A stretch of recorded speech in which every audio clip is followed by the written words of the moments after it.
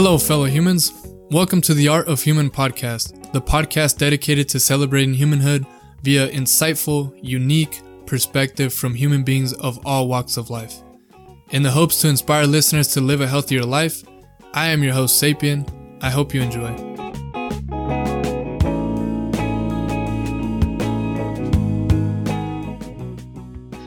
So you're here, you're wearing a mask. Could you explain to me and the listeners why you're wearing a mask today?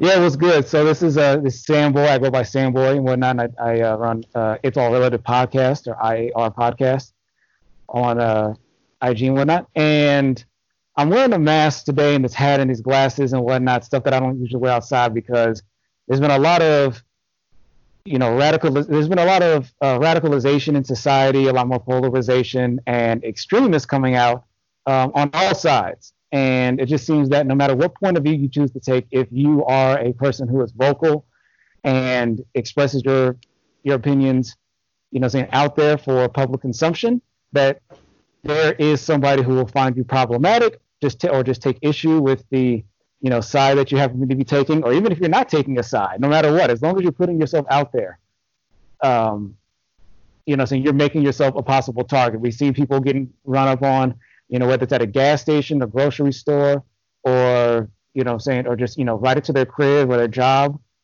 out in a public park. So, it can happen anywhere to anybody. And I'm very open, becoming more open about my views on issues, especially politics and social, cultural type stuff. And it's just a precaution I'm taking for myself and for those around me. Oh, I got you. So just to kind of preserve your identity a little bit. Yeah, exactly. Because the thing is, at the end of the day, all this information, there's still plenty of information of me that's out there, but I'm just not going to hand it over on a silver platter. I'm not going to make it so easy to be like, oh, here's 20 different pictures and here's all the times he's checked into these locations. Here's, blah, blah, blah, blah, blah. I got you. And then that's why you suggested that Skype was a bit more of a safer network than Zoom, right? Yeah. And the thing is, Skype, because for those that don't know, Zoom has had back-to-back scandals because, since the pandemic shut everything down, a lot of people have been running to these video conference type apps, Zoom, and for some reason, whatever reason, Zoom, even though we've had other ones like Skype, and there's the one on Facebook Messenger, and there's plenty of other ones, IG, Zoom all of a sudden got huge notoriety. And the things that were uncovered is that they recently changed the subscription service to where if you're using the free version of the app, it will no longer encrypt your calls and whatnot. And they said that they explicitly did this so that way they can work with law enforcement better. And so, then the question becomes okay, so then you're just saying that if you can pay enough money, then you'll keep shit encrypted. But that seems to just put a bigger bounty, on those issues anyway. And then there's also the fact that, Google employees have been banned from using it. And, I think it sets a pretty big precedent if Google is like, hey, this thing isn't secure enough, us for just to do video conferences with, especially when you would think they'd be capable of making their own app. And then the third point is a lot of people have been getting kicked out. A lot of people have been kicked out of their homes, their apartments, evictions and whatnot because this pandemic, destroyed the economy and the government's left us out to dry. And Zoom has been playing its role in this shit by helping courts that are closed, helping them to speed up evictions exclusively. Not like speeding up evictions and then violent crimes and then police corruption or stuff like that. No, just to speed up evictions and different cases related to getting people out their homes and whatnot. And the way that they're speeding up that process is by purposely knowing that the people who are losing their homes probably don't have a connection to the internet or a computer. Is that kind of what it is?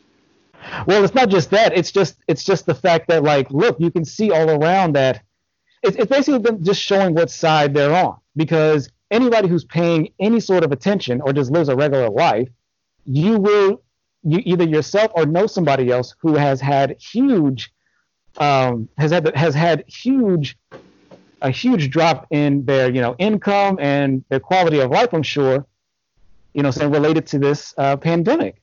And so for Zoom to come in almost like a new kid on the block, and it's basically just saying that, yeah, we're going to work with the state, we're going to work with the government, we're going to work with the police, all of whom are, facing heavy criticism at the moment for continuing on with these barbaric practices, like the ones, and they're just like, hey, we're here for you, we're here to work with you, we want to be on your side. You know what I'm saying? This is basically the only thing they haven't said yet is back the blue or blue lives matter, or, shit like that. I got you. So that in all aspects, they're supporting the government 100%, although they're not publicly announcing it. And I'm guessing Zoom hasn't said anything regarding Black Lives Matter, right? I haven't. I'm not gonna. I won't speculate on that. I haven't. I don't know for sure. But the thing is, even if they were to at this point, it'd be like, damn, like you couldn't even keep your nose clean, you know what I'm saying, for a certain amount of time to give people the benefit of the doubt. Because the thing is, like, no doubt, like even Skype is probably just as bad, but we don't know.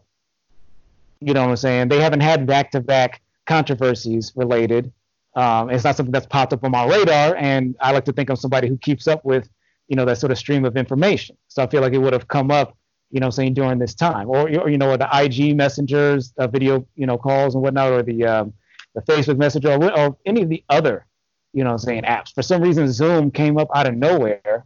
It seems maybe they've been around for years and just have really low engagement, but they came up real quick. And just whoever's in charge, the CEOs, just decided that, yeah, this is the side we want to be on. And the two scandals that you're referring to, which ones are they? Particular cases or?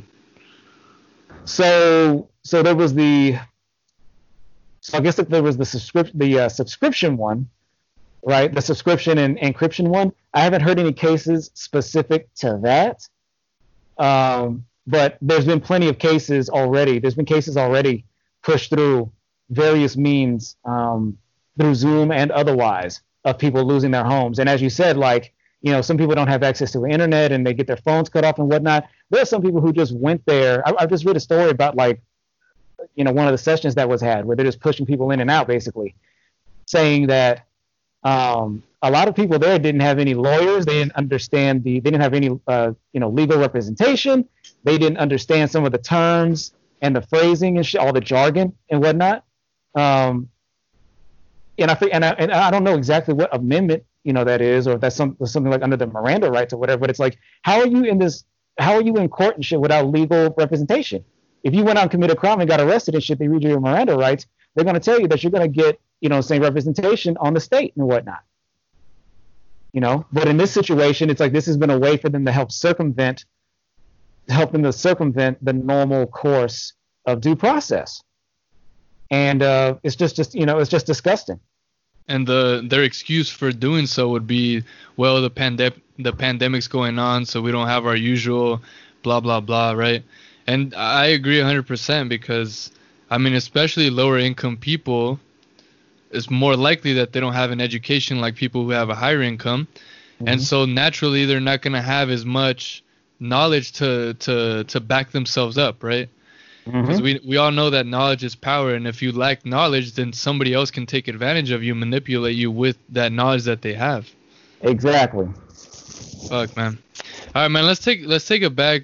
Tell me and the listeners a little bit about yourself. Like, I mean, obviously you said your name and you said talking about your podcast, but just like, where'd you grow up? What's kind of like, if you just had to explain to us who you were as a person in whatever shape or form you wanted to describe yourself, if you can just tell us. Yeah, so I'm from, I've lived in I'm from Los Angeles, different parts of Los Angeles. I've never lived in the city proper, but I've lived in various cities within the county. And after high school, I went to go live in North Carolina for a bit, did that for about 7.5 years, and then I've been back. And I will say throughout that time, so as far as like me coming up and whatnot, I'm a black man, from, LA County and whatnot. I grew up in a family, working class people whom, either they just had, regular working class jobs, or they were like the counselors in schools and whatnot. That was kind of the dynamic that I came up under. And then one of the things that was significant about my childhood is that even though I'm the oldest of multiple children, I never really felt like a big brother because I spent so much time, not even like the first, several years of early childhood and whatnot, not around my siblings, not around parts of my family. and living with different like family members and whatnot. Mm. And it's not because there was like particular turmoil or whatever. It was just a matter of um, it's just a matter of different resources and people in your life being available to help you manage, saying the task of raising family. It's a very it's a very difficult thing. When I was born, when I was by the time I was 6 years old, saying there was all four of us. So 4 kids within a 6-year span for 2 people, that's a lot to handle. Yeah. Anyway, the point I'm trying to get to is, so I ended up spending a lot of time by myself or around adults, and I should say mild-mannered adults. What does that mean? Mild-mannered. Mild-mannered. So they weren't, I didn't. When I say adults, I wasn't growing up around like people. There's people who just all they did was they went to work, and they had their little circle or whatever, and they would have their little hobbies and activities and whatnot. But it was just very mild, very vanilla, you could say, very mild-mannered. Adults I was hanging around, and so I took on a lot of that. As a result, I grew up not being very socialized, and I've never been tested for like autism or anything, and it took me a long time to understand what they meant by like autism being a social disease, in that it happens as a form of you being conditioned to not engage with people, right? Or the conditions that have made you what you are have left you unable or at a disadvantage in being able to communicate with people, pick up on different cues, anticipate, conversation, and able to provide feedback, etc. Right?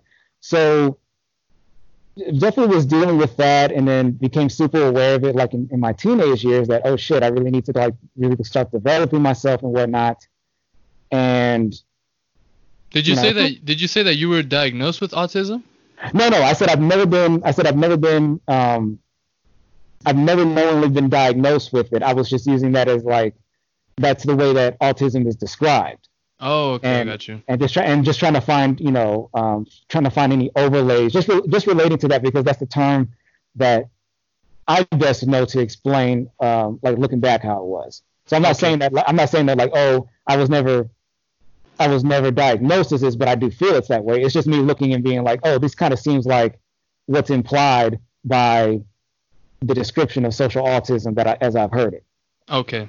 Yeah. So I just kind of grew up not really knowing how to communicate with my peers, not being really savvy on, shit, just being kind of, out of the loop, which is fine to a degree, but it's like, it was just becoming obvious that it was tearing a little too much in one direction.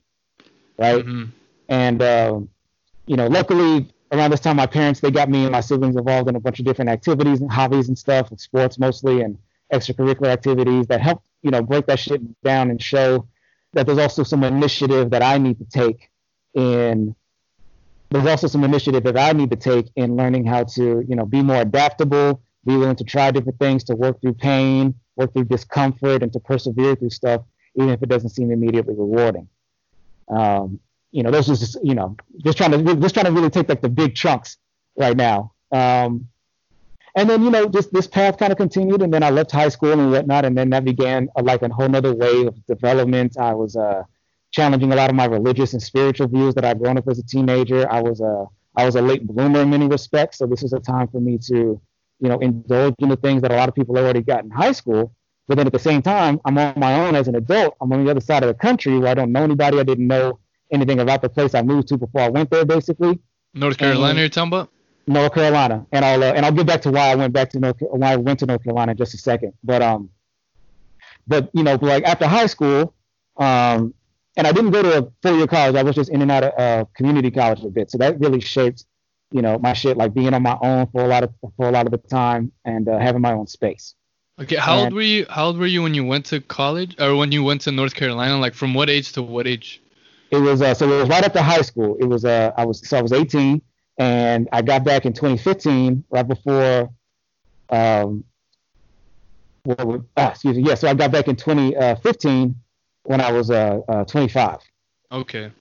So I've been back for over 5.5 years now. For sure.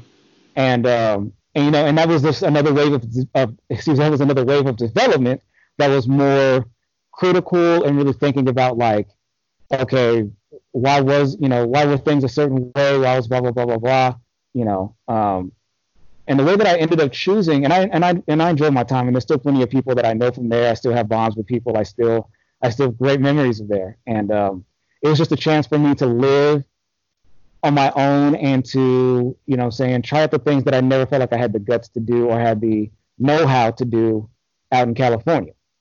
Mm-hmm. For whatever, because like I said, because I just grew up with this disadvantage of not knowing how to socialize and not having a lot of trying experiences. I had plenty of good experiences, but I didn't have enough shit that made me give you some grit, right? Mm-hmm. And in any case, so I started, becoming so the reason I went to North Carolina in the first place is I was just very listless, didn't really have a lot going on in my life. My parents had gotten divorced, and that was fundamental in a particular way, and I'll get to that.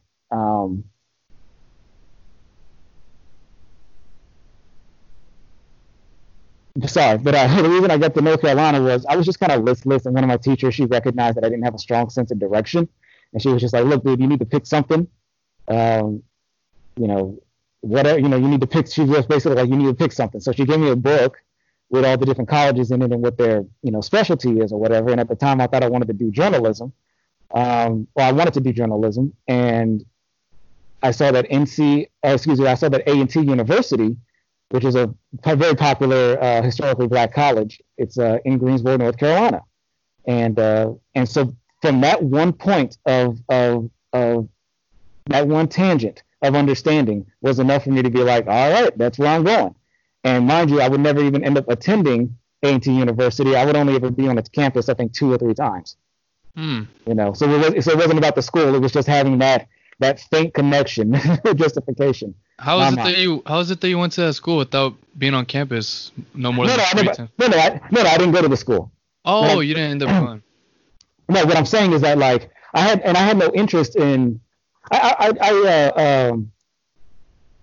didn't really anticipate or prepare for like actually attending a university. It was simply the fact that I knew it was a historically black college, and I was like, oh, then this must be a decent city for a black man to live.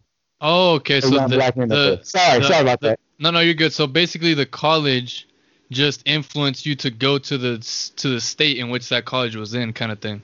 Yeah, in the city. Okay, the city. Okay. Yeah, and but otherwise I had a good time. I feel like I had a really good time. Made a lot of meaningful relationships, some of which are ongoing to this day. And as far as visiting, I would love to be back. I just haven't been back in the time that since the time that I've left. So that's how I chose that. And then one more thing about like my childhood or whatnot that was influential is my parents' divorce, which happened when I was around 11, 12 years old.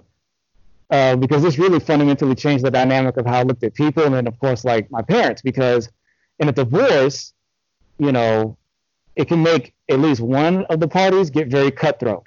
And in this situation, it very much was that case. My mother was the very cutthroat person, and my father was more contemplative, more calm, and just trying to go along with stuff. Basically, my mother was trying to get me and my 3 siblings to make up false accusations that my father was a sexual predator and had molested us. And being that I was the oldest and had the most of my own mind, developed, I stood against this, and this completely changed the dynamic of the relationship between me and my mother until her passing in 2011 and whatnot. Sorry about that, man. We all got to go, and it's unfortunate, but and there were plenty of times in which we communicated in between them, but it was just like, things are never the same. It's like you tried to get me on board with this nonsense. And anyway, the thing that it really showed me was like, oh shit, my parents are not just my parents. They're their own people, and they have all these other parts about them that have nothing to do with, them just being my mommy and my daddy. And this is, fundamental, because then you start looking at everybody else that way. And start thinking about all the different, sides, facets. And then hopefully if you're reflective enough, you start looking at yourself in that way. And so let me just sit up again. So that kind of like summarizes like the big takeaways of stuff that was like helping to shape my mind and the things that I look for and the things that I consider, because now you jump to the present And in these last several years, I've really tried to, develop I've always wanted to be an artist of some kind. It used to be, being a poet, and then wanted to be a writer, and then like maybe a songwriter and whatnot. And, now the longest running thing has been music. And, and it's just like, since I came back to Cali with all these new experiences and skills and just being like, okay, I can actually feel like I can take hold of the reins, so to speak. Mm-hmm. I kind of grew up thinking that, acknowledging that, yeah, there's a lot going on in various parts around Los Angeles and different counties and stuff. And it's like, but it's not insurmountable. And if you have a little bit of ability to adapt to your surroundings and to take in different information from different sources, just soak up game, essentially, then it's not as daunting in some respects. Yeah. And so, now we get to the last few years, these last several years, where I've continued to develop my artistry as a musician. I've continued to develop the way that I communicate with people, finding more fulfilling, enriching relationships, and then also pushing myself to contribute more, not just like waiting for inspiration or just waiting for when I'm in the mood to do shit, but, sometimes just sending that text message or that voice message, just to let people know you're on their mind or whatever. You know what I'm saying? Or just putting in that extra 15 to 20 minutes when you got nothing else to do to sit and work with your instrument, or to, set up a meal plan or an exercise regimen, or, just to get together some notes, for you to study so that you can develop, whatever craft and mission you're working on. So ultimately, if I had to summarize my life, it's just been about learning how to overcome, my various shortcomings that were very much related to like introvertedness, so like leaning more into extrovertedness, and then coming to grips with the complexity of how people are, how I am, and understanding that there's a lot of gray where I used to think there was just black and white. Wow. Yeah, man, that's beautiful. And in a lot of ways I could relate to you, and obviously we're both human beings, so I think pretty much every human being suffers, right, in some shape or form. But in particular, I mean, my parents got divorced when I was a younger kid as well. I feel like on a spectrum of introvert to extrovert, I think I would also maybe be leaning a bit more towards the introvert. And I think that would be a good topic to kind of continue talking on, because I think a lot of people, I think most of us kind of classify ourselves under introvert, extrovert. And then I feel like there's specific kind of characteristics that make up those kind of people, introvert, extrovert.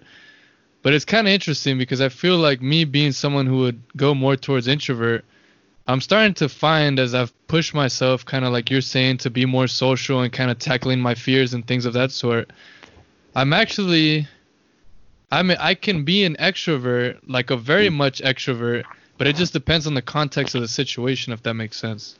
No, absolutely. And that's the thing. Context is king. That's kind of like the way I summarize it, to give you a quotable, is that context is king. Is that what is the situation? What is my mood like? Where is my level of experience? Who's around me? Mm-hmm. All these things and so many more. Yeah, and the thing is, I think before I would kind of, I don't know if you had this experience, but you can tell me afterwards, but I feel like at certain points that was kind of like my excuse. Like when I felt like doing something, I was kind of like, oh no, like I'm more introvert, so I'll just stay home, or I'm more introvert, so like I'll just avoid social media, like I don't need it, like, you know what I'm saying, like I'm more of a, I'd rather talk over the phone and just, do direct messaging and stuff like that. And I come to find after experimentation and kind of pushing myself to be more social, not only in person, but, through social media and through the internet, that mm-hmm. I'm actually a very social person. It's just, mm-hmm. It was more so that I was afraid of judgment, and I was afraid of, and this part I didn't even know about, I wasn't aware about, but I was so insecure and I was so unaware of who I actually was that I didn't know how to communicate and have I was afraid to communicate because I didn't really know what my opinions were on certain things. I didn't know where I stood about things. But now that I've been investing a tremendous amount of time and energy, and not so much, it's not like a forceful thing. It's just, this is just my moment to invest into myself. And, now I'm commenting on people's stories. I'm commenting on people's things. Like I see something, I say, you know what? Let me put my input on that. I think this person's being kind of arrogant. Let me bring awareness to that. Like, before I would have never done something like that because I said, no, I just want to avoid all the negativity. I just want to avoid like causing any confrontation. But it's like, no, I mean, we bring up the whole thing about Black Lives Matter. Like you got to voice yourself when you believe there's an injustice or when you believe there's a bully or when you believe there's something negative out there. And so, yeah, do you feel you kind of saying that you're also an introvert? Do you also kind of feel that vibe that what I'm trying to explain? Yeah, absolutely. It's a form of self-sabotage.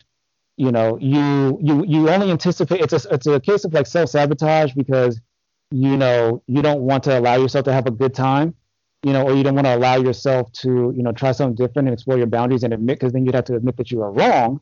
And then on the other side, it's also like catastrophic thinking. You're just always anticipating the worst. Like, oh, if I go out there and I dance and people don't like it, then they're gonna mock me, and then like this wasn't as much a concern when I was a teenager, but you can get, got at any time. It's like on social media, so you can become a meme and live on forever in people's minds as a source of mockery. And so, you just think about the worst case scenarios, or the case of you having to acknowledge that you are wrong about something as an excuse to not go out and do stuff or to not take that chance. Because the thing is, you're going to get humiliated. You're going to fuck up. But you're not going to get anywhere without taking that leap. It's like, because if you take the chance, you might fuck up and then have to go back to square one. But if you don't take any chances, then you're never going to be able to move past square one, period. No question, no, full stop.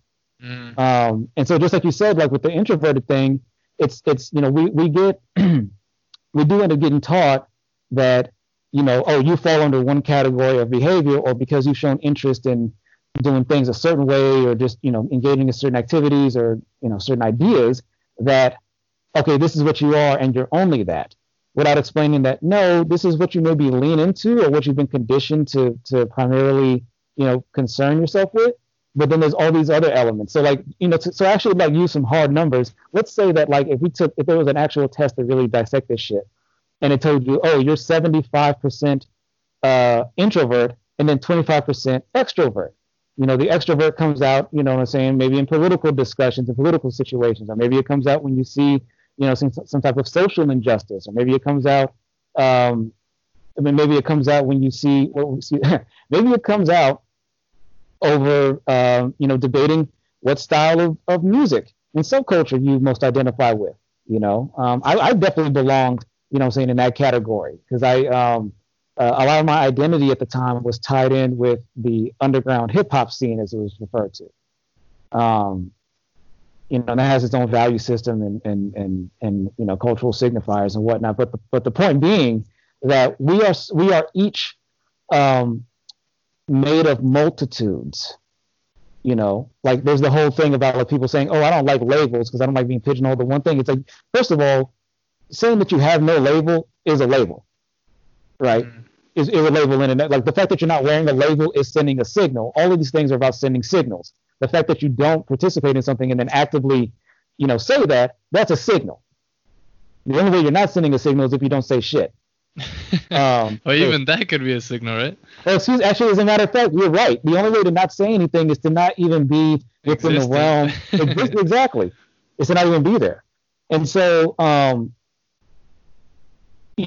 the way I try to look at it is like, no, I love labels. It's just that there's multiple ones. You know what I'm saying? And depending on the situation, depending on my mood, and depending on what I know, depending on who's around me, etc., you know what I'm saying? There's a different label that applies.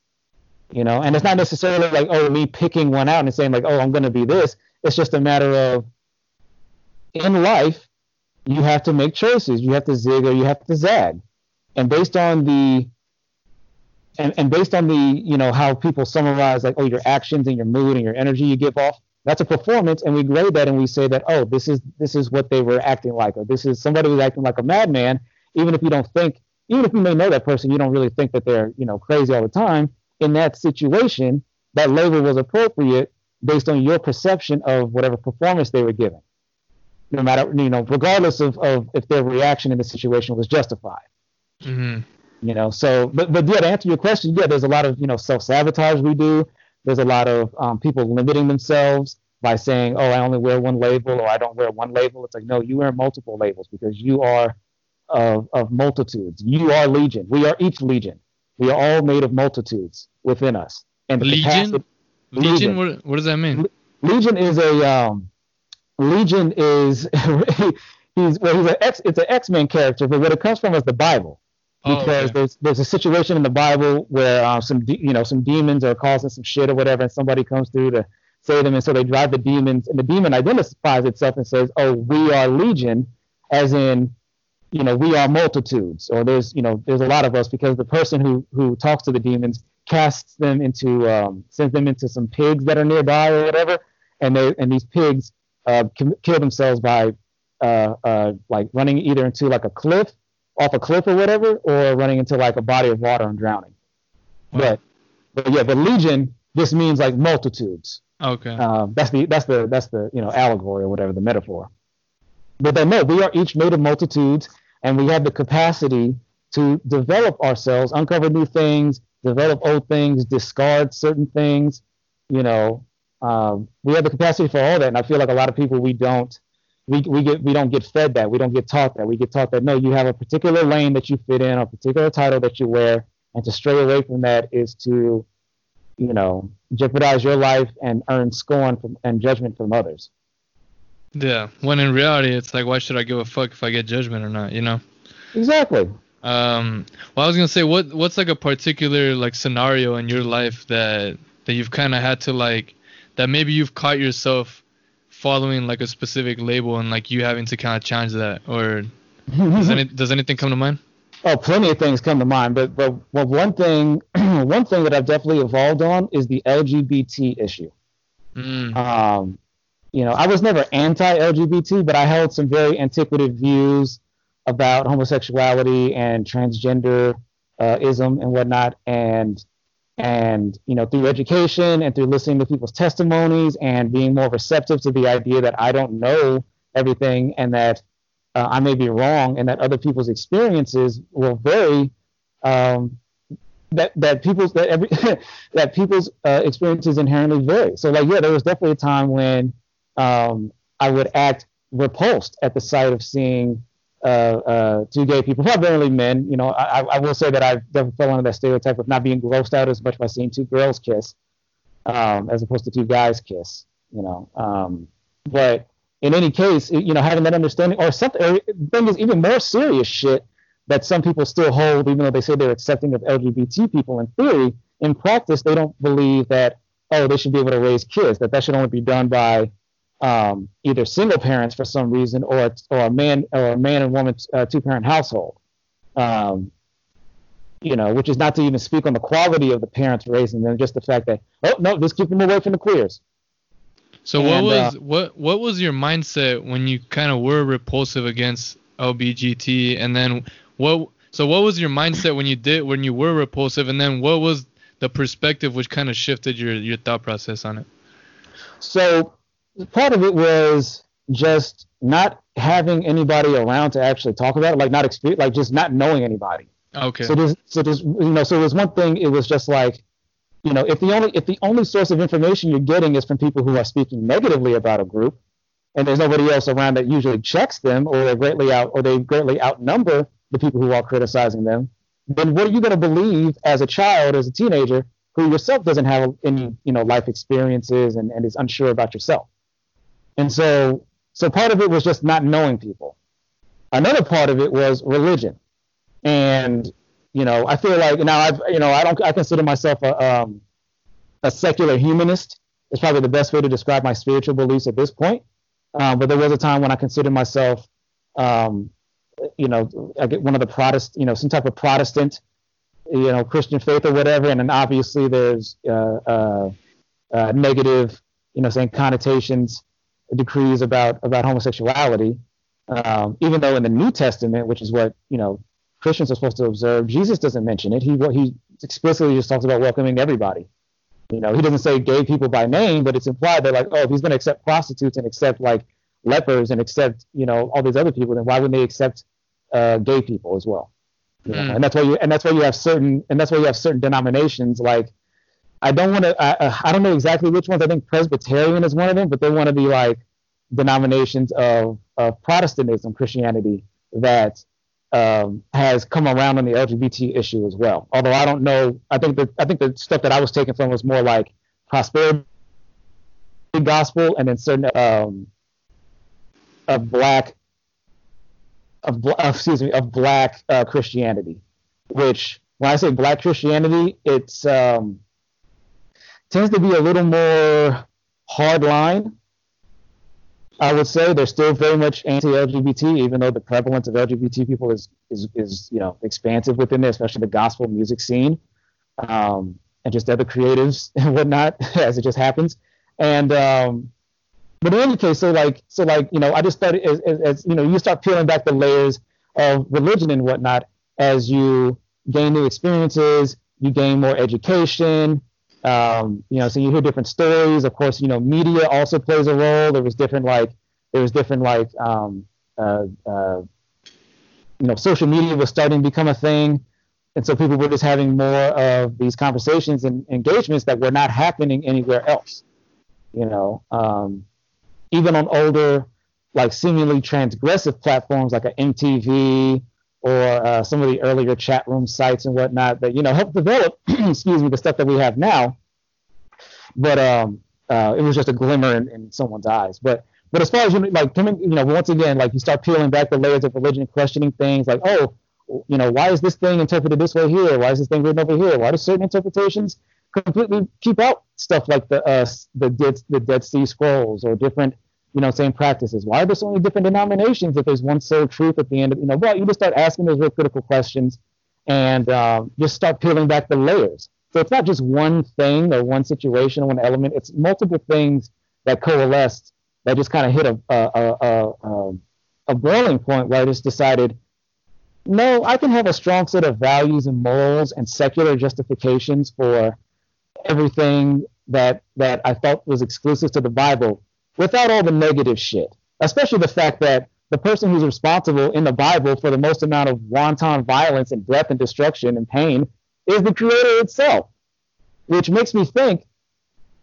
doesn't make me think that like, oh, God is real and it's malevolent as it is benevolent. It just seems to be like, oh no, this is a human being projecting human characteristics and moods onto a figure that has omnipotent power. Omnipotent? Omnipotent, which just means infinite. Well, not so much infinite. It means more like all-encompassing. Oh yeah, that's right. Omnipotent. Yeah, omnipotent is or they have omnipotent, knowledge. Like they know everybody's thoughts even before they happen. Shit like that. So you just start peeling back, layers and layers and layers of your belief system you have. And, for some people that creates a huge crisis. But for me, it was an awakening because it allowed me to see like, oh shit, this is a DIY project. My moral code is a DIY project. I can put this together myself. I don't have to just take the fucking manual that was given to me. I don't have to just wear the fucking suit, saying that I was given to wear, and it's good. And I will say this, it is good to know how to groom yourself to fit into different situations because, every ecosystem is different and you should have a certain level of comfort in being able to navigate different situations and communicate with different people to a degree. But then it's also good to have that part of yourself that breaks away and says, yeah, I'm only going to wear the suit 3 days a week and only in these situations. All right, the rest of the time, fuck off. And when you say wear the suit, what exactly do you mean? Like you're saying to pretend to be something, or what do you mean? Well, see, here's the thing. So, like I said earlier about how when we gauge people's performance, the summary of everything. And when I say performance, I don't mean artificial or fake or forced. What I mean is that we all have the capacity to, use profanity or not use profanity in communicating, right? And depending on the situation, for many people, you're not going to use the same level of profanity or coarseness around, say, your grandparents as you would, saying even with your your cousins who are the same age as you, saying and they're younger, or with your coworkers versus, your drinking buddies or people you just hang out with for recreational activities and stuff. So it's not so much like, oh, you being something that you're not. It's just realizing that, okay, maybe in this situation, you don't need to show the full 100% of what you are. And of course, I think there's a thing like, for many people, especially when you're younger, you think that not keeping everything 100 all the time, you feel like that's a betrayal of who and what you are. When really people aren't even keeping it 100 when they interact with you. That's a facade. We all like to think that oh, everything would just be better if people could just keep everything a buck with us, to just keep everything 100% honest. But it's like, no, sometimes you have to be passive because we are emotional creatures. We don't always do the most rational thing when we hear true information. And, so when I say like wear the suit, I mean going along with whatever social contracts or whatever demands are being made of the situation. Because even in this analogy, wearing the suit could mean just learning how to get along with gang members, saying just chilling out with them on the block, not trying to be a part of the shit, but just like, finding a means of like engaging with these individuals in a way that just, keeps things moving forward. So sometimes that means just dialing back some of the criticisms you may have about, about whatever. Yeah, man. The big thing that I took away from that, and I love everything that you said, and to kind of simplify everything you said, I always like to try to find like the most simple kind of answer. Is like, I think the change in suits or the different, because you said like depending on the context, you might use profanity or you might not, if you're your grandparents, at the bar, or let's say with like, police officials or something.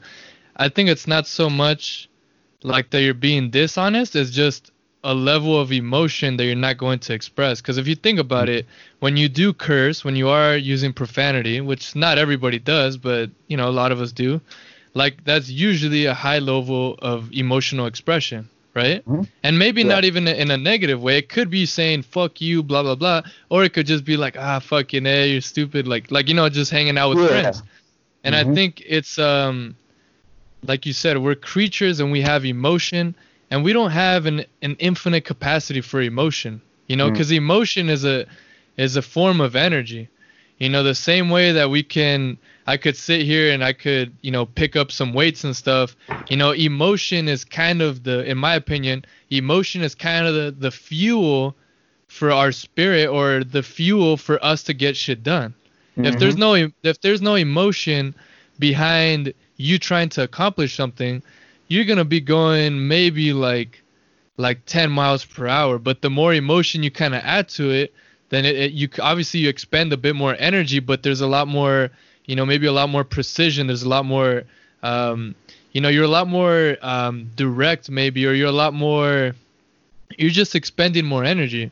So in reality, if you think of yourself as an energy source, you obviously can't be expending like 80%, you can't be at 80 to 100% capacity all day long. Yes. I can't be emotional about every little thing I do, right? Yes. You have to fit the context of the situation. And for instance, right? Because the things that I talk about, I apply them all the time. So right now, this is a perfect example. When we started this podcast, I was tired. Emotionally and physically, I'm tired. It's been a long day. And in order for me to kind of channel my energy and to kind of regain my energy, I wanted to ask you a lot of questions, and I wanted to listen to you. And kind of slowly but surely throughout the podcast, I've been cultivating my energy back to myself.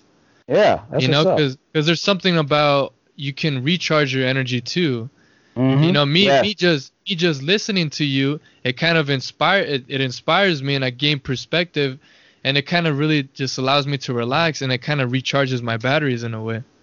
Yeah, no, absolutely. I mean, and the thing is, we are, like that's the thing about about relationships and whatnot, and realizing how many levels there are, to it, and how it flexes. Because like you said, sometimes you just want to hit somebody up, to listen to them, and then as they start feeding you this stuff, then you start going, oh shit, this is clicking. This is also like, like, oh wow, okay, now I can express this thought that maybe I couldn't express in these other situations.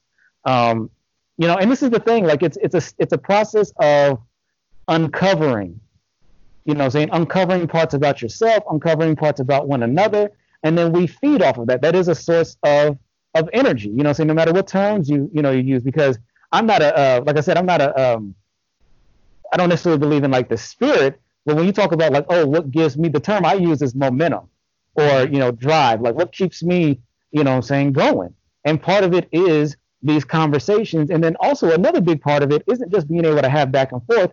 Sometimes I enjoy dominating. Sometimes I enjoy being the person who's, really at the center of attention, which seems to contradict the thing I was saying about introvertedness, but that was something I had to uncover about myself.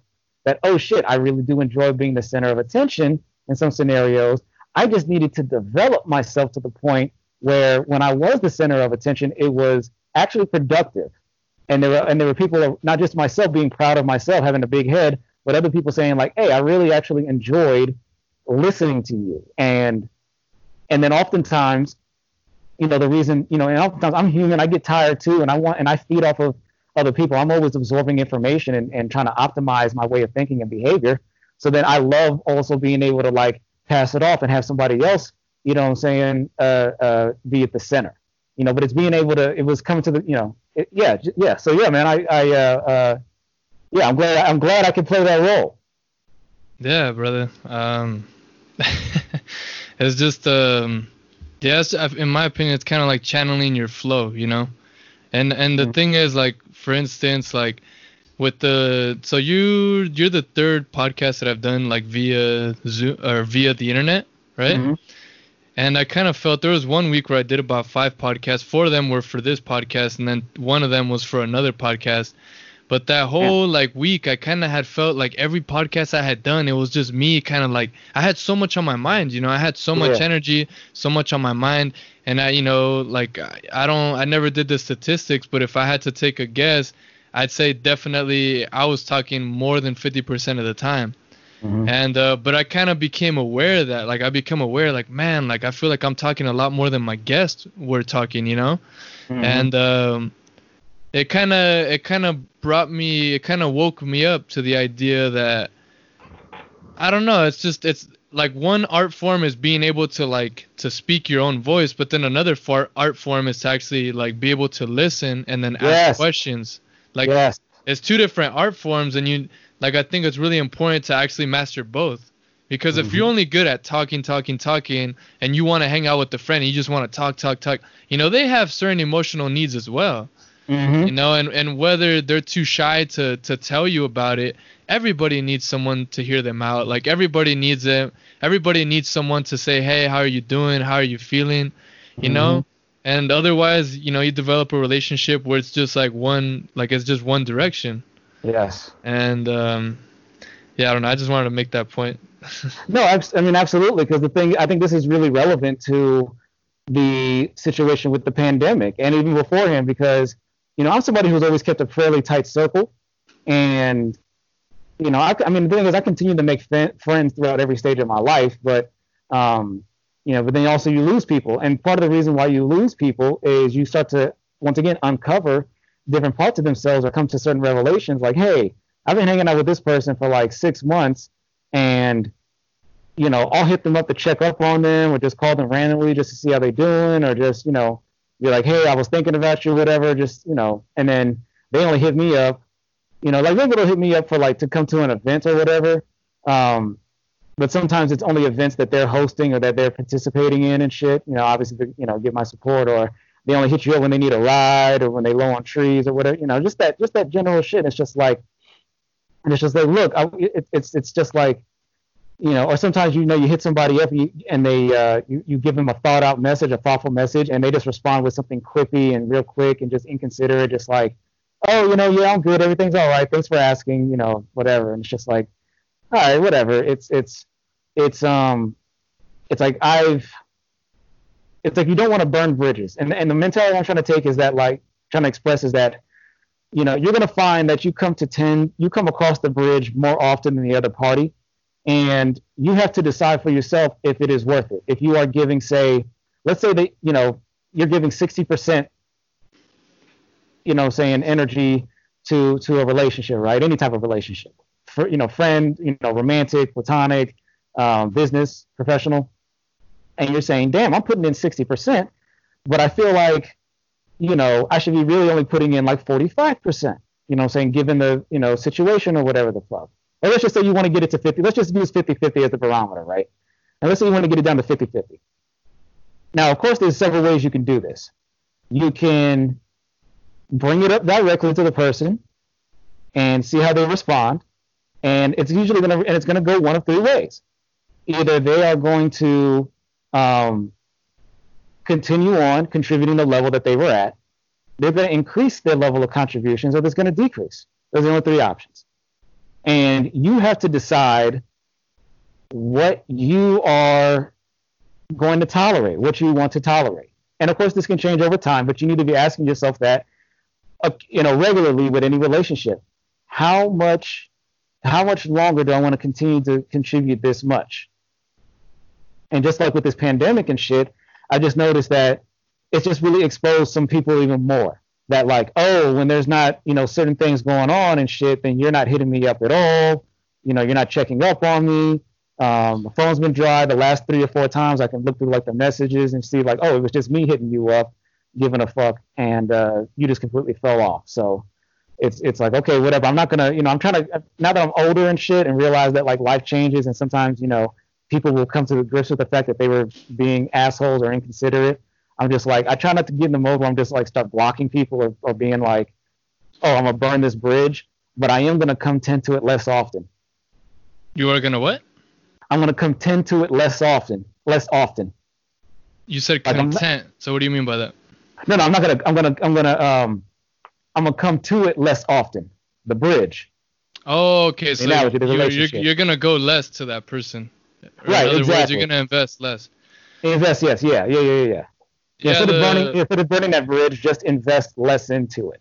Yeah. I think this is a really good, like, the conversation we're having right now about relationships. I think it's really important. Hopefully the listeners get a lot of value, because I think it's something that everybody can relate to it. Everybody's had a friend, everybody's had a parent, everybody's had, people who have been in relationships, like, and you hear from everybody, oh, like, I would wish, like, your aunt would call me more often, maybe something my mom would tell me, or I wish you were, even if it's between mom and son, like, oh, I wish blah, blah, blah would call you, I wish you would call me more.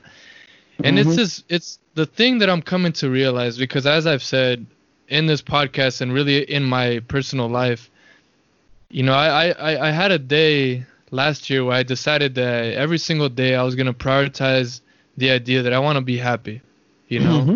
I didn't feel like I was happy. Like, I mean, I was good, I was good, but I wasn't happy. Like, I knew my life wasn't fulfilled. Yeah. And so ever since then, I started using my emotions as a metric. Like, I would use my emotions as like the number one metric to kind of guide and facilitate me, right? Yes. And but back then, and like I said, this was like in late November that I kind of wrote this down and decided it. Back then, my emotions were very easily controlled by other people. If someone didn't respond, if someone responded in a certain way, and I would take it personal. Oh, like kind of like what the thing you just said. You respond with like a nice, long, thoughtful message, and then you get a short message back. And that shit would trigger, like, it would make my emotions feel a certain type of way. So in essence, I didn't have control of my own emotions. It was like everybody else can control it. Of course, there was, I had a certain degree of resilience. I'm not saying that every little thing, like, would throw my emotions all over the place. Yeah. But I didn't have control of my emotions, right? And I think ultimately, in a lot of ways, that's kind of like the one thing we have control of. We have control of our emotions. We don't have control. I can't control the way you feel. I can't control, like a lot of external things. But I do, in a sense, have control of my emotions. To a degree, because the thing is, like, at the end of the day, like, we feel the reason why we have emotional reactions to shit is because value is subjective, and we all value different things to different degrees. And so when we are offering something that we think is representative of being high value, or being a very good part of ourselves, a very valuable part of ourselves, and it gets rejected, it's like in theory we should be able to control our emotions, but at the same time it's like it's like if you don't respond over stuff that you think is of value. It basically is just like every situation is different. Yeah. And the reason I get to the point that I'm at now and I use the term control, but I'm starting to find that that's not really the appropriate like term to use, because it's a very indirect form of control. When I say control, I mean acceptance. When I say control, I mean let go. When I say control, I mean like a gentle push. Like when I say control, it's quite opposite, I guess, of what you would think of control. I guess a better term would be like I have more of a flow of my emotion. Like if I'm starting to flow in one direction, I can kind of gently push it in another. If I'm starting to go in another direction, I've learned certain therapeutic disciplines in order to bring me back to homeostasis, right? So I'm not saying that, when I think of my mom, I have an emotion. I don't just think of the term mom and think, oh, the caregiver to a human being. Like, I visualize my mom and I have all the emotions that correlate to that. So I'm not saying like, you're emotionless. What I try to say is the fact that when you become more acquainted with yourself and when you are less afraid of judgment, when you are less insecure, and when you give out a lot of love, so then in essence most times you get love back, then you are a lot less sensitive to kind of interactions with people, if that makes sense. Can you hear me? Yeah. I can hear you. Can you hear me? I can hear you now. Okay. All right. So just to finish my point, it's kind of a hard thing to describe, but in essence, like I said, I've just developed certain mechanisms in which I could kind of bring myself to homeostasis, and yes. External things have much less influence on my emotions. Let's just keep it simple. That's what it is. Yeah, no, absolutely. That is a much better. Because when I was thinking of control, I was just thinking, I was thinking like, no, if I'm in a, oh no, I recognize that I'm angry, but I'm going to make myself happy. It's like, it's like not quite. But no, but I hear what you're saying, that like, oh, if you're caught up in another situation where you feel like, oh, I gave this person a message, a really thoughtful message, and they returned with nothing, or just something that was really crass or whatever, instead of recognizing the fact that, oh, I wish I would have got a different reaction, but I also know that so-and-so is really, they're still having to work, or they're stressed out, they got this and that going on in their life, or you know what? There's some other things that I should be pouring my time into. I've been letting other stuff kind of slip, and I need to be trying to improve the value on that. Or just different analogies, learning to accept the fact that, yeah, this is the way that I feel. It's not the best feeling, but you know what? That doesn't mean I have to wallow in it. That doesn't mean I have to wallow in it. That doesn't mean I did something wrong to feel this way, or that the other person is even in the wrong. It's just recognizing that, oh, okay, this is the way that I feel. This is how I respond to that. And, saying I can just decide that, when that happens, I can just either go for a walk, or I can try to talk with somebody else, or I can, engage myself in an activity I've been putting off for a while, or just, Yeah, and if you're strong enough, if you're secure enough, all you do is you just see that as feedback. Oh, you know what? I give this kind of message, and this person responds in this way. There's either that's just the personality of this person, right? Mm-hmm. Because you can't assume that based off the way someone texts you back it really implies too much, because it's ambiguous, kind of, you know what I'm saying? Like, I don't know, I read a book called The Subtle Art of Not Giving a Fuck, and it was saying that it was an example that the author used between the relationship of him and his brother. He was saying, like, the fact that my brother doesn't call me and the fact that my brother doesn't text me as often as I would hope, it's not necessarily an appropriate metric to determine our relationship, because maybe that's just him. Maybe he's not a texter. Maybe he's not a guy who like cares to talk on the phone. Just because you want something from someone and they can't give it to you doesn't necessarily make them a bad person, and it doesn't necessarily mean that your relationship is bad per se, but it just might mean that your metric for your expectations are one way, and these people do not relate to that, right? Yes. And especially in a place where, let's say it's a family member and you kind of have this like connection, like, you kind of have to be open-minded enough and not say like, oh, you know what, me and my brother's relationship is terrible because he doesn't call me as many times as I would hope to, and he doesn't text me back with the emojis that I would like to get back. Right. You know, Right. and in other aspects, if it's like a relationship, you know, boyfriend, girlfriend, or whatever, yeah, that's totally fine. You know, if they're not giving you what you would like, then at that point, then you just, you know, it's an indication that this isn't the person for you. Right. I think that, I think the point that we're trying to strike on is, every yeah, I guess the point you're trying to strike on is that, it's once again, every situation is context is different, because, for somebody that you've already known for 20 plus years, and has seen you at your most vulnerable moments, and vice versa, you're not as concerned. Like, you can hit each other up just once every few months, you know what I'm saying, for convo or whatever, as long as that's, kind of understood. Like, I have friends who I've known for a long time, and so it's like, of course, we're not going to be hitting each other up like multiple times per week. We'll hit each other up once, every once in a while, so that way there's a buildup of new shit, because we already know so much about one another's way of thinking and all that shit. But then you're talking about a situation whether it's romantic or business or something, real high stakes, require a lot of investment from all parties involved. And it's like, look, this is part of the risk of getting engaged and getting into this type of relationship. And it's just like, this type of level of engagement with another person. And so it's okay if you're at a place where you're like, hey, I don't enjoy having the message, or having the return emails and shit, 5 times per day, or having to respond to, certain kinds of calls, certain times a day. Then it's just like, you know what, that's fine. Continue to be yourself and live the life that you want. But then that means you probably aren't ready then for the stage of doing this other shit, because we need people that are a little bit more willing to jump in the game head on, just like, yeah. And as a matter of fact, to use an example, again, of some friends who I've known for a long time, and so it's been understood that, like, we won't hit each other up too often.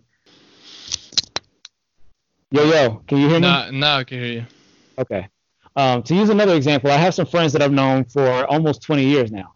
And, so it's understood that we're not going to be hitting each other up multiple times per week, or stuff like that. But we'll still hit each other up, on shit, and follow each other's social media. But what I started to notice, and this is something that they've even admitted to and acknowledged, that it's not just like with me, but with other people. Oh, we're shitty about returning messages. We're shitty about, doing this and that and stuff. And it's like, okay, but at the same time, one of the last conversations that we had was you asking me, getting suggestions on how to better market your art, and better market, some of the things you're doing, and asking for like business plans and shit. And so I give you a fucking list. I give you a list of things that I think, that I'm trying to incorporate in the mindset I have, and I'm looking for feedback when you explicitly ask for some, and they didn't give any. And so then these same individuals will, they'll engage with you on your social media and stuff until you ask them, like, oh, hey, how you doing? Or did you see my last text message? Or did you hear my, I left a voicemail, blah, blah, blah. Then it's just like radio silence. And the thing is, with all these apps be snitching on people. So it's just like, you can see that they're still online, or that they're still doing this and that activity. So it's like, oh, so you can just come in and just like my shit, or be like, oh, this is cool or whatever. You can't even like this person that you're supposed to have like an intimate, connection with, that long-standing relationship with. You can't even just be like, hey, now's not a good time, or I'll hit you up later, blah, blah, blah, blah, blah. So it's like, there's a fine line where I'm like, because initially I'm like, oh man, am I being overbearing? Am I being, demanding too much? Am I being too needy? But then once I hear from them that they're like, oh no, it's not just you, we're doing this to everybody. It's just like, okay, well then y'all need to be a little bit more considerate and be like, okay, if you just being yourself right now means not answering a bunch of text messages, but then also having these bonds and these relationships deteriorate, then the question that is posed to you then is, are you okay with that? Are you okay with these people who you've known for so long suddenly gravitating and giving all of their value, whether it's just value in feedback, whether it's just value in actual resources, whether it's just value as an extension of your network? Are you willing to compromise that just because you don't want to be inconvenienced by having to answer a few extra text messages or voicemails? Mm-hmm. And that's why I get frustrated. There's a in the United States, our hyper individualized culture. It's very much about the individual, and one of the things about that comes from that is just be yourself. Just do what you want. Do whatever just makes you feel happy in that moment, right? Like, do whatever just makes you happen to feel good, because you should never have to feel bad. or be inconvenienced, or anything that makes you feel like you can't be yourself, that should be demonized. When it's like, no, sometimes what you are at that moment and what you're trying to do is inadequate. If you're trying to run a marathon and somebody's asking you like, oh, how's your conditioning been? How's your diet been? How's your sleep been? And you've been like, oh, I didn't give a fuck. I'm still doing the same old things. And they tell you that's a recipe for disaster. You know what I'm saying? And you just fire back, oh, whatever the fuck, let me do whatever I want. It's like, no, there's objective maintenance that goes on to keeping your body and your mind ready for like physical activity, but the same thing goes for relationships. Relationships demand maintenance and investment, and a lot of people don't want to hear that because it makes it feel like, oh, I have to extend myself, when I don't want to for people in my life. Yes. How do you think you have a family? How do you think you develop that bond that you have with your parents or your aunts and your uncles or anybody, whoever's taking care of you? That's what it was. You have this bond with these people that is essentially just a one-way relationship where all the benefits have mostly flowed downstream. And yet you're not willing, and yet you're not able to contextualize that and say, oh, maybe in my other relationships that aren't family, in order to develop these long-standing bonds, I have to have that same willingness to extend myself to within reason to certain boundaries or whatever, for this other person. And of course reciprocation is a big part of that, but you at least have to be, you in order to even make that argument or to say, hey, I'm waiting for some reciprocation, you have to show that you're willing to meet the person halfway. And if you're already meeting the person halfway or doing what you think you're supposed to do and they not, then that's when you need to start questioning how often you tread over to that bridge, how much you go over to that bridge.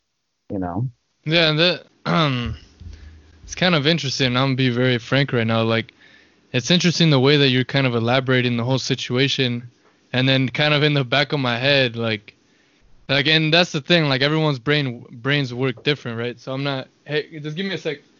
So like, I'm not. It's interesting that our minds work differently, right? Mm-hmm. But I could see kind of like your brain works in it seems like in a more meticulous way, or I'm not really sure. Like, I'm not really sure. Also meticulous. That's a fine way to put it. Yeah, and then for me, because my whole, this whole year I've been kind of training myself to, and this would be like the third or fourth time I say it, just kind of bring it down to the most fundamental ideas or principles. Mm-hmm. And I've gone to the point where I've boiled things to like a feeling.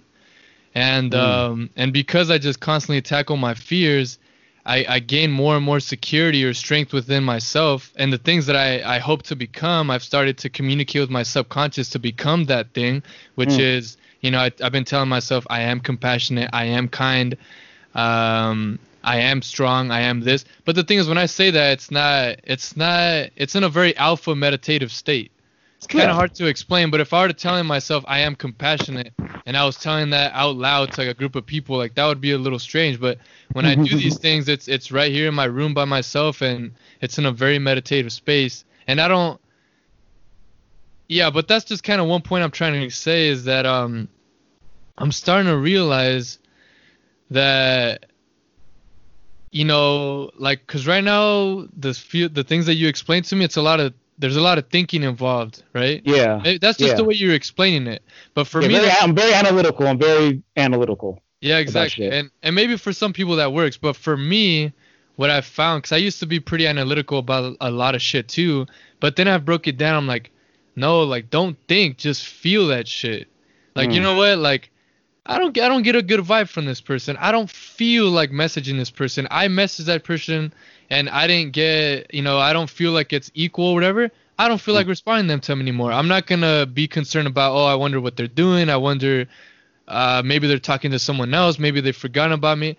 Fuck all those thinking, fuck all that thinking. Like, that's just going to diminish my energy. It's going to take my mind anywhere it's going to take me away from the present. I don't feel like investing more. So I'm just going to stop that, and I'm going to go back to me and invest into the people where I do have fluidity. Let me call up my mom. Yes. Let me call up my brother. Let me call up my homie who just hit me up the other day on Instagram and see how he's doing.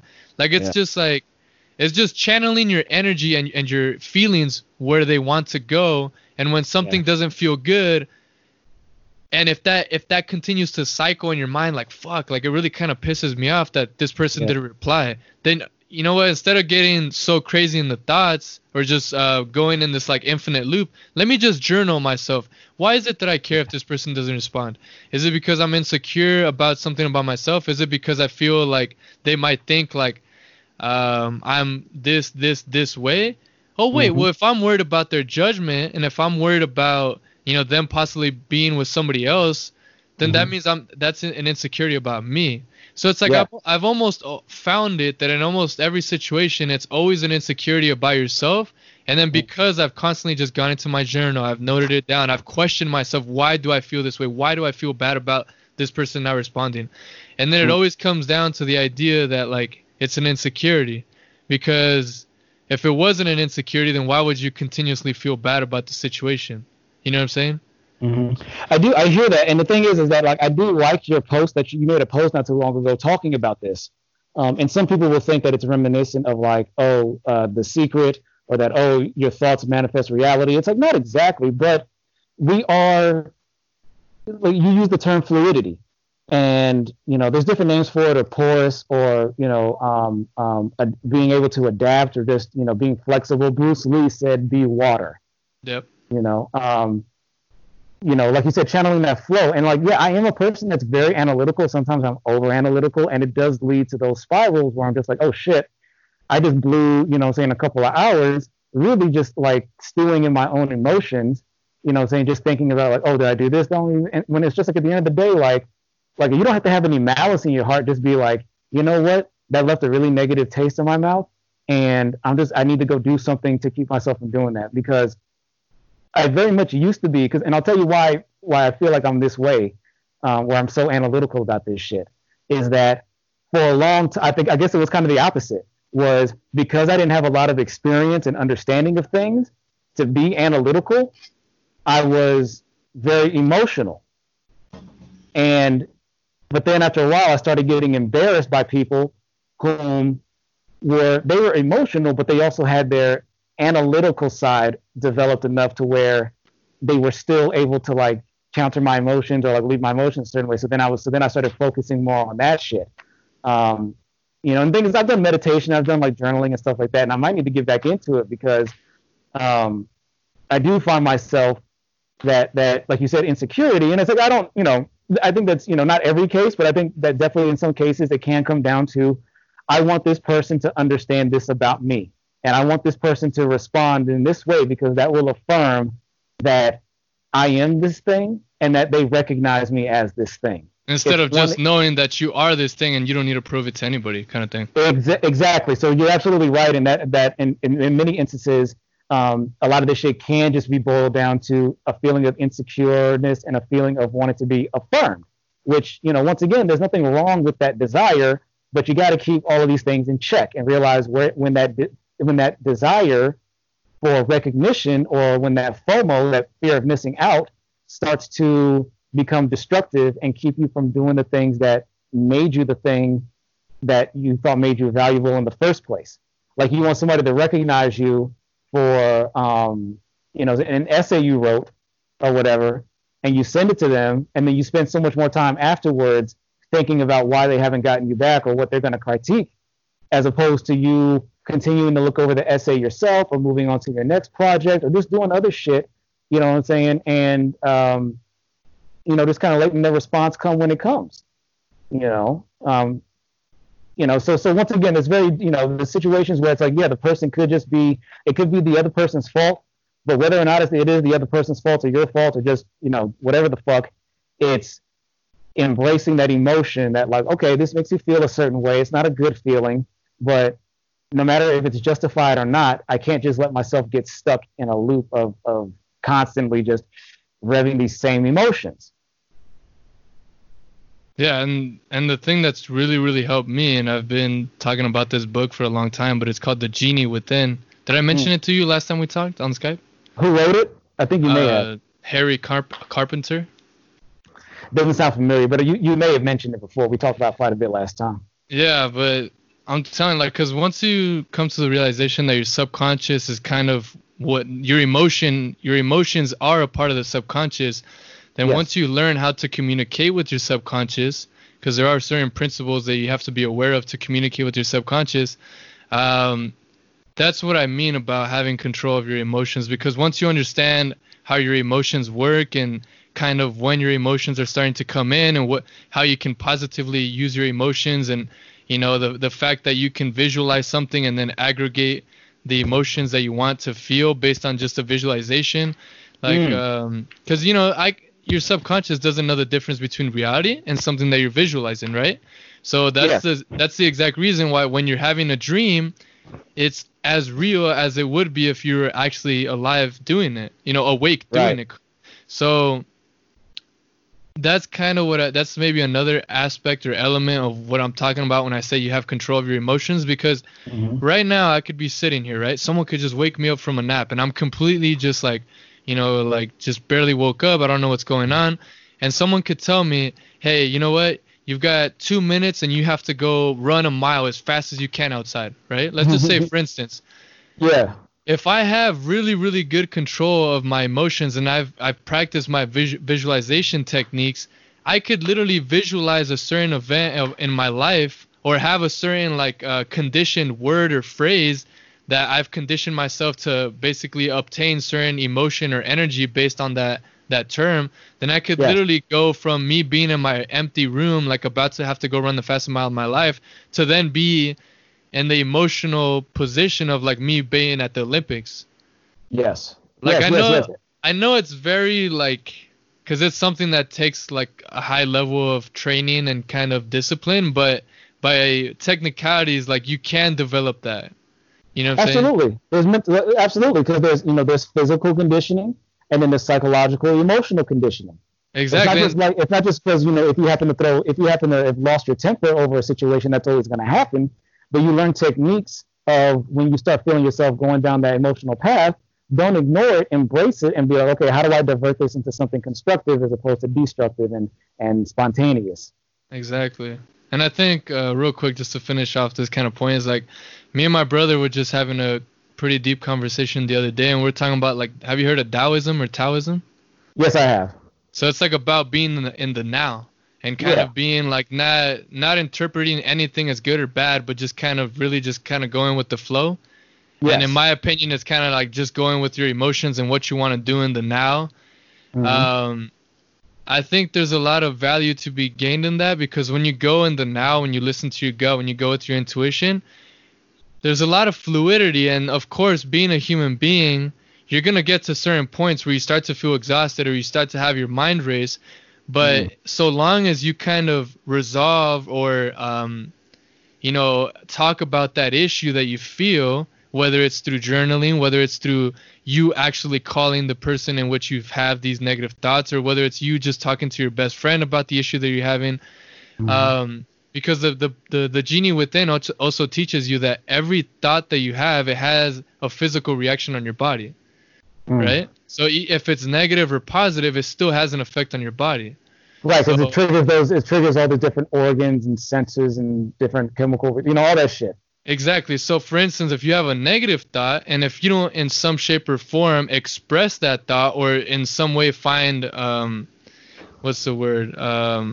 find some type of perspective to just kind of to just say that you try to disassemble that thought, then it's just going to convert into a physical reaction, which could be, cortisol, which could be your heart rate going up, which could be a number of negative things.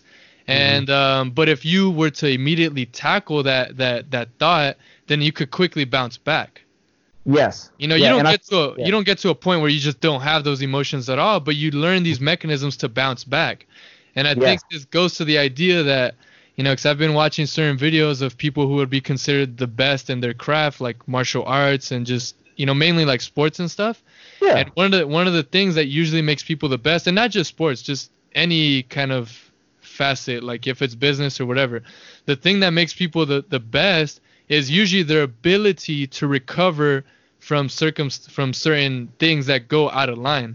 Yes. When things go wrong, it's not just about when things are going right. It's not just how you react to things going right, because that's easy. You need to think about when things go wrong, and the way that I just summarized that is, do you know Quincy Jones? He's a Quincy Jones. He's a legendary musician and music producer. Maybe his biggest thing he's known for is producing the Thriller album from Michael Jackson. Okay. The highest selling album of all time, of course.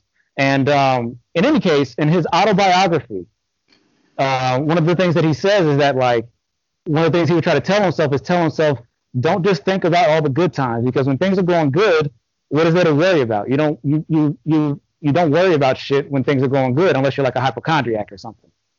He said, but far too often people don't anticipate the bad or think about, saying when things are going bad. And so that's why when some people go through little downfalls or whatever, it completely wrecks whatever the fuck they have going on, because it's like, damn, it's like that little bit of like you didn't expect things to go wrong. Like, it's just one of those things where, like, you should expect, if you're trying shit, because good and bad things happen to people when they're not trying shit. So if you're going to actually try to, like, push the needle to some degree in whatever space you happen to be in, you have to expect that shit is going to go not as planned. And you got to be able to recover from that. Same thing like with salespeople, when they say, when you're negotiating a price or whatever, they say, don't get discouraged by the first, if they dismiss the first offer. What you're supposed to do is make the first offer something that most people wouldn't even accept, and then make the second one seem more reasonable, even though the second one is actually the only price that was being offered for your product or service in the first place. So it's learning how to get over that initial, it's learning to get past that initial, mistake, or that initial shortfall, or that initial, whatever the fuck. Or even if you don't make the sale at all, just realizing, hey, you know what?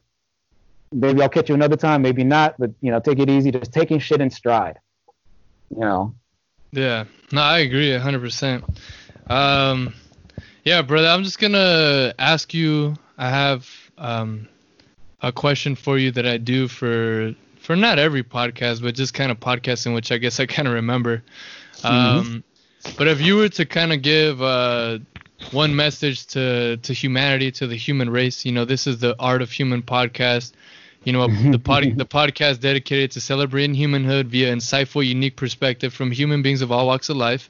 And me as the host, the objective is to hopefully inspire listeners to live a healthier life. What kind of little perspective, or what kind of message would you have, assuming that, like, the entire human race, in spite of whatever language they speak, they could hear your message? What would your message be for humanity? I would say, learn to embrace all sides of yourself. Seek wholeness, but not perfection.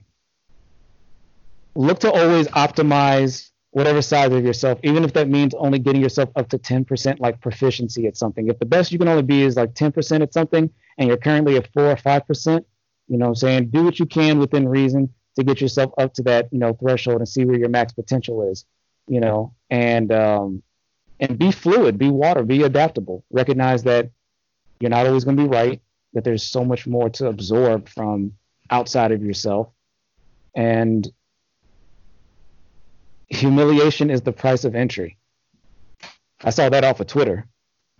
Like, you're not gonna be able to accomplish anything. A lot of people have a fantasy of being famous or being well known for something, or being recognized by their peers as being important, or whatever the fuck. And in order to do that, you have to be willing to embrace the fact that you're going to humiliate yourself. You're going to go out there with something that is super precious to you and you think is worth the world, and other people are going to laugh at it and treat it like it's fucking tissue paper. And you have to be, so that's like 4 or 5 things, but I guess actually, if I could summarize it to one thing, I would say this. Come to grips with the fact that you and everybody else around you have things which are held dearly to them and are worthless to everybody else. One man's trash is another man's treasure, vice versa. One man's treasure is another man's trash. And I think that if more people could come to grips with that simple fact, there'd be a lot less confusion. There'd be a lot more understanding of the complexity of ourselves and of one another. All right, brother. Yeah, that's kind of the way I wanted to just kind of wrap up the podcast. I'll be honest, I'm I'm pretty tired. Oh, you good, man. You good. Based off my feeling, this is the moment, man. But yeah, dude, it's been such a pleasure to have you on the podcast. I really do feel like we had a very nice, fluid conversation. I'm for real. Like, I learned a lot from talking to you, not only this time, but the session that we've done before. Yeah, hell yeah, man. I appreciate you so much for the open-mindedness that you have, for just you expressing yourself in a very honest way, for you kind of making yourself a bit vulnerable or exposing yourself, telling us about your past and the way you kind of grew up and certain things like that. I really appreciate that. Yeah, man, and I appreciate you having me on, and obviously being the type of person cultivating a space, where people can feel that they can do that, because it's goes back and forth. To be vulnerable, you have to feel that there's a space for you to do that and for it to be to be worthwhile. Yeah, and that's the whole idea behind the podcast. I want to have a podcast where people, I feel like they're gonna be listened to, of course, and feel like they can share and talk about anything they want, to not be afraid. And yeah, man, it's been a pleasure. I look forward to being on your podcast sometime. Yeah, absolutely, brother. We'll make it happen. All right, brother. It's been so good. Have a good day, okay? All right, you too, man. I enjoyed it. Take it easy. Peace out, brother. Yeah, peace.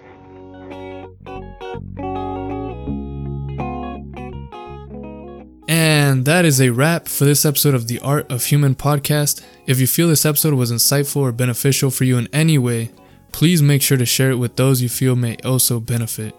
If you'd like to get sneak peek audio clips from the latest episode, behind the scenes footage for the podcast, or insightful content from your host Sapien, please follow at TAOH Experience on Instagram, Twitter, or Facebook. Lastly, go out there, be your sexy self, and spread that peace, love, and positivity.